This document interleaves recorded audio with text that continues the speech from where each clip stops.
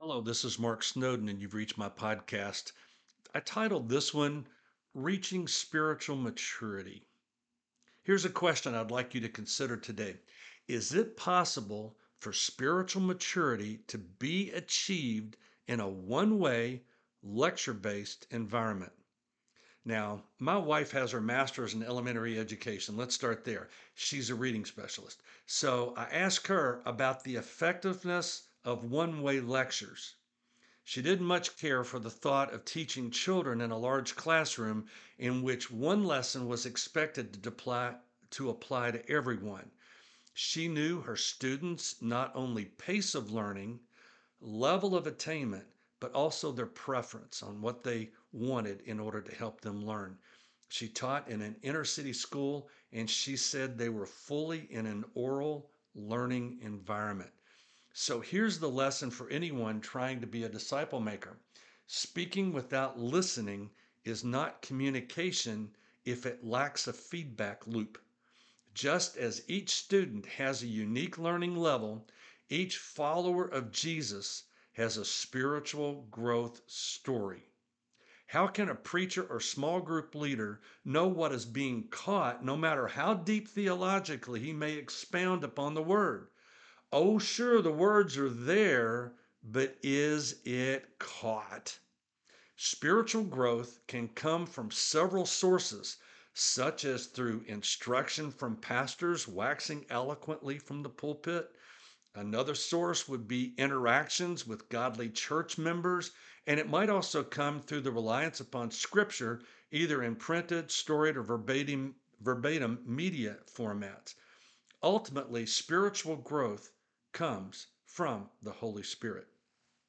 Pastors that think they're able to control biblical theology and become the sole authority on communicating God's truths run the risk of interfering with God's work in their midst. Pastors need to never forget all the influences their members get during the week. When I was doing surveys in Ecuador for a master's degree, I found that our Baptist churches got their members for about 2 hours a week. May sound like your church. The Assemblies of God, however, had a network of radio stations throughout the Americas, around 271, if I remember right, at the time in the mid 70s. And they discipled these Baptist church members for hours throughout the week. Now, there's a biblical need for proclamation. Hear me say that. But there's a command Jesus gave us to make disciples. Matthew 28. And at the heart of the issue is trusting the disciple maker to get it right. This requires listening and knowing those that you're discipling. Jesus knew this would be a concern for his disciples and instructed them. In John 16:13, Jesus said, "When the Spirit of truth comes, he will guide you into all the truth, for he will not speak on his own, but he will speak whatever he hears." And that's John 16:13, CSB. As the late Avery Willis and I asked in our book, what makes truth stick? How do you communicate Velcro truths in a Teflon world?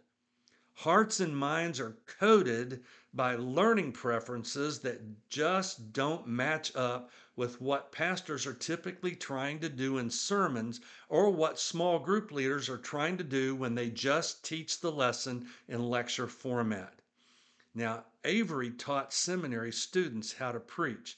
He even went so far to say in a book that we co authored, and I fully credit him, it was called Truth That Sticks. He said, "Trying to make disciples through preaching is like spraying milk over a nursery full of screaming babies, just hoping some of it falls into their mouths."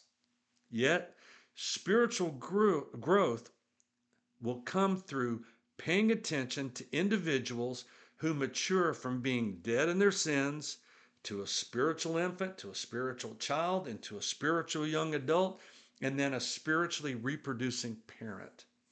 Disciples makers need to listen and pay attention to the progression of spiritual maturity. This requires constant interaction and intentionality. They listen to the phrase from the phase. Here are some general categories to consider. I mentioned spiritual infants. Listen to what they're asking. They may be asking questions like, why do I need to pray? How can I be fed spiritually to grow?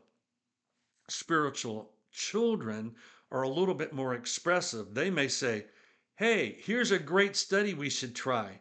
What do you mean to break up my study group to branch and start a new one? You know from where they're in because they're concerned about themselves. Spiritual young adults look beyond themselves. They're more related to ministry. They're saying, what can we do to help Mary? She just lost her job. Spiritual parents are a little different than just spiritual adults because they are intentionally wanting to multiply themselves. Spiritual parents may things like say things like, there's a new class needed, or who will go with me to teach that group of people? So let me end this with a suggestion that really works. Develop a confidential list of every member of your church. Where are they spiritually? Small group leaders that create an interaction in their Bible studies should quickly identify levels of spiritual growth. Where are they? Jesus interacted with his disciples and held them accountable. Making disciples requires regular feedback and support. Are you making disciples that are spiritually maturing? And how can I help?